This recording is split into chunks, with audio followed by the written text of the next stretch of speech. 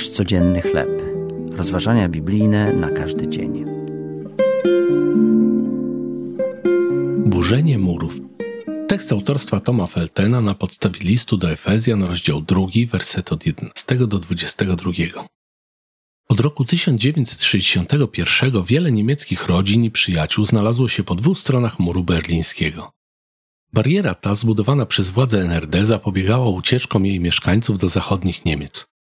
Od roku 1949 do dnia, gdy wzniesiono mur, szacuje się, że ponad 2,5 miliona mieszkańców wschodnich Niemiec uciekło na zachód.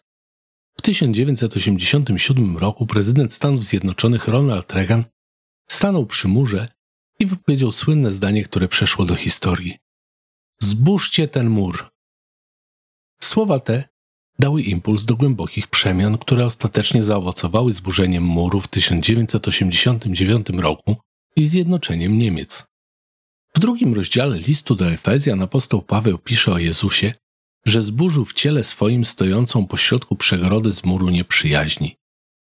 Mur ten oddzielał Żydów, Boży naród wybrany, od pogan, wszystkich pozostałych ludzi.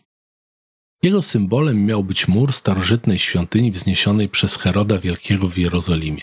Nie pozwalał on poganom wchodzić na teren jej wewnętrznego dziedzińca.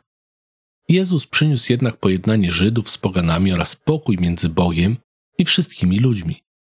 Chrystus zburzył mur nieprzyjaźni dzięki swojej śmierci na krzyżu. Ewangelia pokoju sprawiła, że zjednoczenie wszystkich ludzi przez wiarę w Chrystusa stało się możliwe. W obecnych czasach może nas dzielić wiele rzeczy. Ponieważ jednak Bóg zaspokaja nasze potrzeby, starajmy się praktykować pokój i jedność, które znajdujemy w Jezusie. Jakie mury nieprzyjaźni zauważasz dookoła siebie? Czy dzięki pomocy Jezusa możesz przyczynić się do ich usuwania? Jezu, proszę pomóż mi burzyć mury, które przeczą Twojej prawdzie i miłości.